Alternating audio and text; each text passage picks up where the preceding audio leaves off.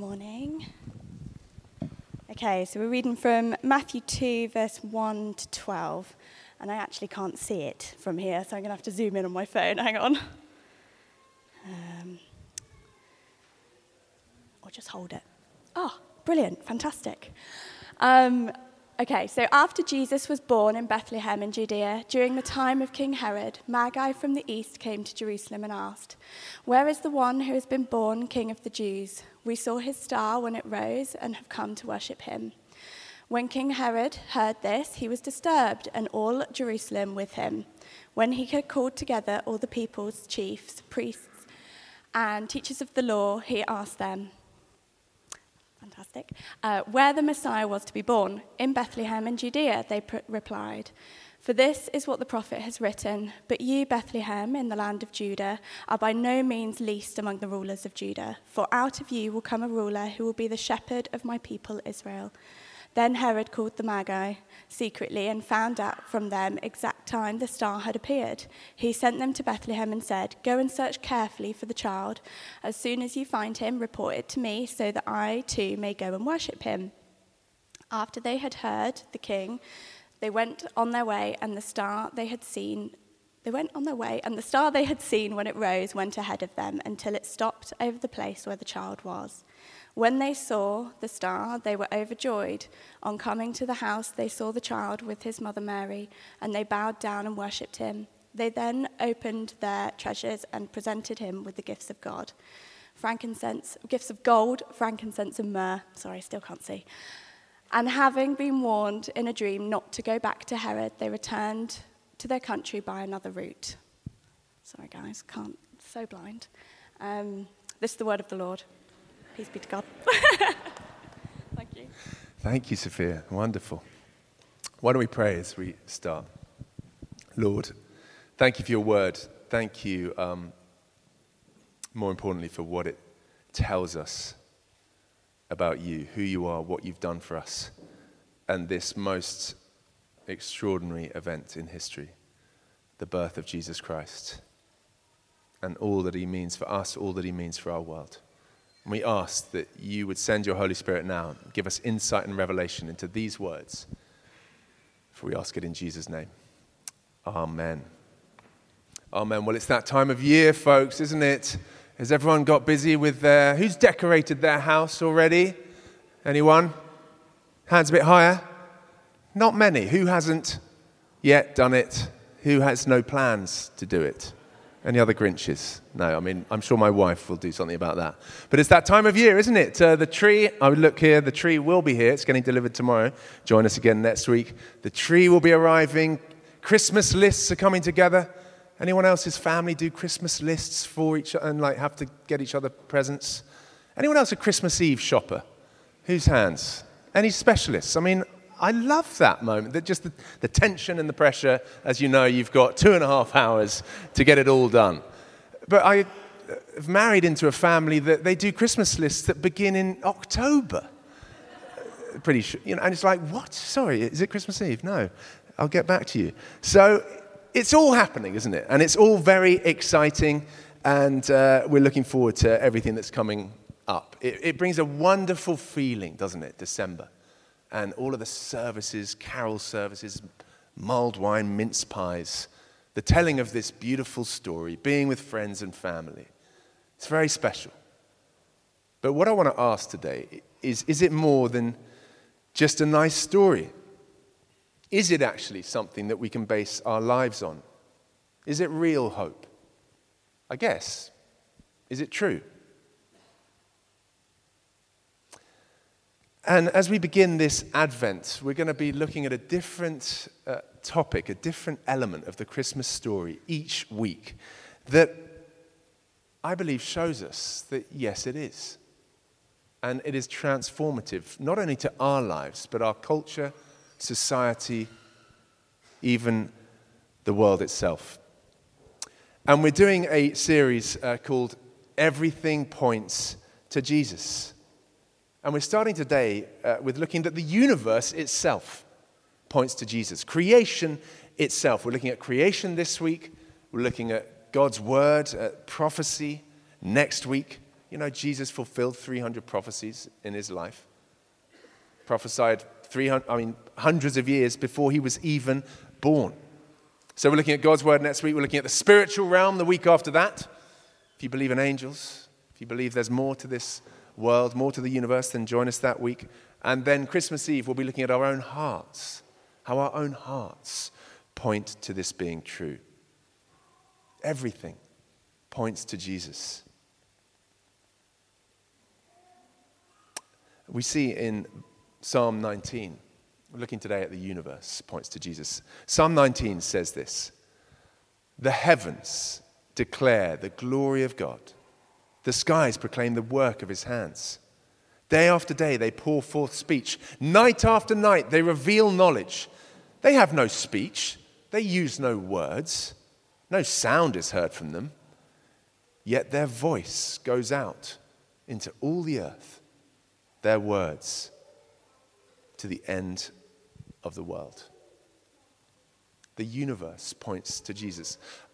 I was at home visiting my mum. We went to visit my mum for just a day and a night this weekend and went on a walk. Don't you love this time of year when it's so cold and the sun is out when it is out, you know, when it's beautiful and it's crisp? And we were walking, and I'll just be honest, you know, this is just an average hill in Hampshire, okay?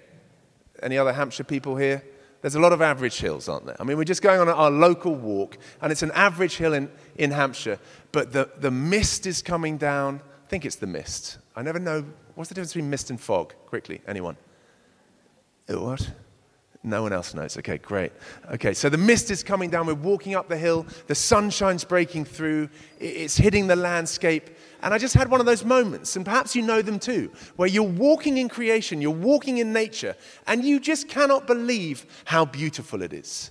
Anyone else? We all know those moments, don't we? Again, this is just an average hill in Hampshire. But the beauty of it all, and I managed to take a snap. I think, Jess, we've got a photo. I mean, that's the sort of thing we're talking about, folks. Isn't that stunning, the photo itself? It's impressive. It's arty. It should be entered into something.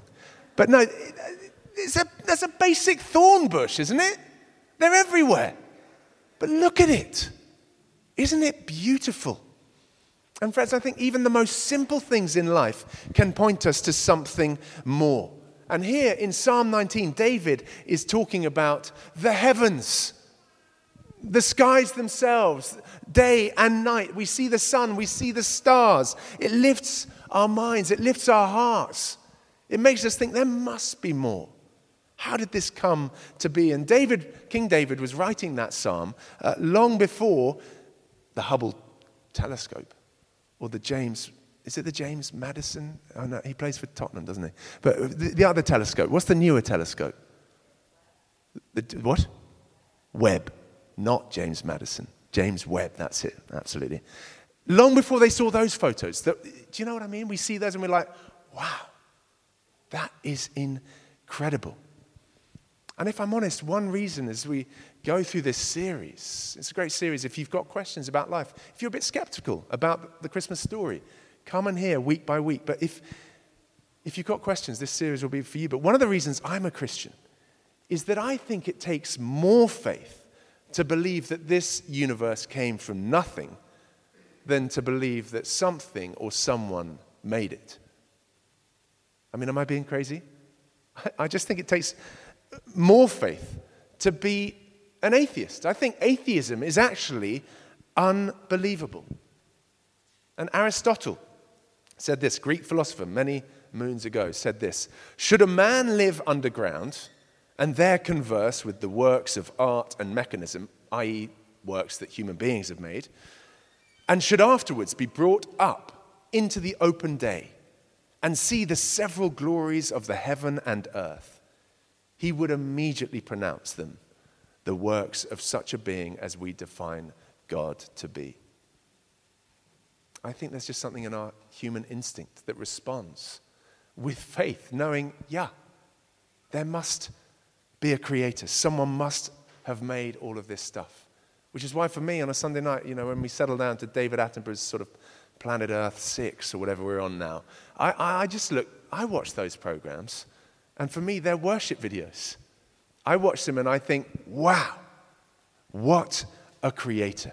Because it must have, if you think about the design of the universe, if Google these sort of stats, if you want your mind blown, just remind yourselves, we're sitting on chairs in Notting Hill on a rock going around the sun, suspended in space, okay? Can I just remind us of that? Okay, just before we just get too banal about things.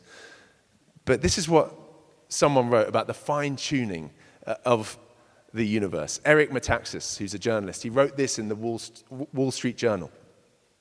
The fine-tuning necessary for life to exist on a planet is nothing compared with the fine-tuning required for the universe to exist at all. For example, astrophysicists now know that the values of the four fundamental forces, gravity, the electromagnetic force, and the strong and weak nuclear forces, were determined less than 1/1,000,000th of a second after the Big Bang.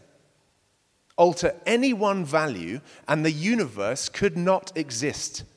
For instance, if the ratio between the nuclear strong force and the electromagnetic force, just go with it, I don't understand this, had been off by the tiniest fraction of the tiniest fraction, by even 1 part in 100, and then there's 3, 6, 9, 12, 15 zeros after that. Okay? So I think a billion is 9 zeros. I don't know the word. 115 zeros. Then no stars could have formed at all. Feel free to gulp. He continues, multiply that single parameter by all the other necessary conditions, and the odds against the universe existing are so heart-stoppingly astronomical that the notion that it all just happened defies common sense. It would be like tossing a coin in the air and having it come up heads 10 quintillion times in a row. Again, a word I don't even know. But give it a go. And he ends the article saying, really? Fred Hoyle, the astronomer who coined the term Big Bang, said that his atheism was greatly shaken by this. He later wrote in the article, an article called The Universe, Past and Present Reflections, that a common sense interpretation of the facts suggests that a super intellect has monkeyed with the physics, as well as with the chemistry and biology. The numbers one calculates from the facts seem to me so overwhelming as to put this conclusion almost beyond question. Truly, friends, as David writes, the heavens declare the glory of God. They have no speech, as he says. They use no words. No sound is heard from them. Yet their voice goes out into all the earth. Their words to the ends of the world. Such that Spurgeon, the great Baptist preacher, could write, though all preachers on earth should grow silent, and every human mouth cease from publishing the glory of God, the heavens above will never cease to declare and proclaim his majesty and power. They are forever preaching. For like an unbroken chain, their message is delivered from day to day and from night to night. They pour forth speech, Psalm 19 tells us. If we could go back to the scriptures, rather, I'll send that to you guys if you want a copy of that. You're welcome. That word for speech speaks of a gushing spring flowing with water. No wonder science chases after that water, trying to make sense of the world. Johannes Kepler, one of the most famous scientists in all of history, coined the phrase that he was thinking God's thoughts after him. Well, about this speech, our passage today in Matthew shows us that the wise men heard that voice and they responded. Who were they, these wise men? Well, the first thing to get clear is that they were not kings. Sorry if that bursts your bubble a little bit.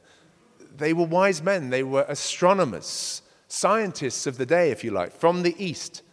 How did they know about this promise, to be looking out for it? Well, they'd no doubt met Jewish people who'd been spread far and wide through the diaspora to that part of the world. Perhaps they'd even become believers in the one true God themselves. Their names, church tradition holds out, were Melchior, Caspar, and Balthazar. And you can supposedly see their skulls in the great cathedral at Cologne, Germany. On top of that, that whole part of the world was expectant of the birth of someone special at this time. Not very long after Jesus was born, the Roman historian Suetonius, so not a believer, wrote this: "There had spread over all the Orient an old and established belief that it was fated at that time for men coming from Judea to rule the world." Tacitus, another Roman historian of that general period, wrote, "There was a firm persuasion that at this very time the East was to grow powerful, and rulers coming from Judea were to acquire universal empire." Wise men heard this speech from the heavens. They saw a star.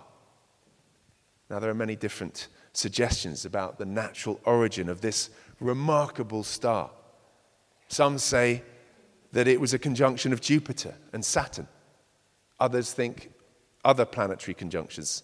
Some suggest a supernova, and others that it was a comet or a specifically created unique star or sign. Either way, something was going on in the heavens. The Greek word translated star in the text today is the word aster, which is the normal word for a star or a celestial body. The word is used 24 times in the New Testament, and most of the time it refers to an actual physical celestial body. On top of this event fulfilled a prophecy. Come back next week. A prophecy from Numbers 24, verse 17, that says, "A star shall come out of Jacob, a scepter shall rise out of Israel." And this was widely seen by ancient Jewish scholars as a messianic prediction. So friends, I hope we're beginning to see, I'm trying to make the case that all creation, the whole universe, points to Jesus. Which is why Paul can write in chapter 1, verse 20, "For since the creation of the world, God's invisible qualities, his eternal power and divine nature, have been clearly seen, being understood from what has been made, so that people are without excuse, being understood by an average walk on a hill in Hampshire, or looking up at the stars at nighttime, so people are without excuse," Paul writes. But excuse concerning what? Well, note this. This hit me yesterday, giving thought to this prayer, this message. Note that the three men are described as wise.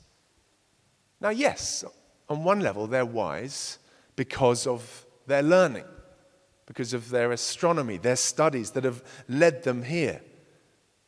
But the truth is that the Bible understands wisdom in a very different way. It says in Proverbs 9, verse 10, that the fear of the Lord is the beginning of wisdom. And the wisdom that the wise men show is this, and we see it in verse 2. "Where is the one who has been born King of the Jews? We saw his star when it rose and have come to worship him." They came to worship Jesus. This star, this phenomenon in the heavens, pointed them to this baby born in Bethlehem and laid in a manger. And what the wise men show us is that the right response is worship. Let me ask you today, what are you worshiping? Because the truth is that we're all worshiping something, be it money, beauty, fame, possessions, power, relationships. All of us are worshiping something, friends. Nature abhors a vacuum, and we were created to worship. So if we're not worshiping God, we are worshiping something. And what we behold, we become. What we worship, we become like and begin to prioritize and value. And that is seen in our lives. Friends, you can be the richest, man in the world. You can be the most beautiful woman in the world. You can be the most powerful couple in the world. But what God's word would say to you today is that until you're worshiping Jesus Christ, you'll never be truly wise. Because to worship him is to grasp who he is.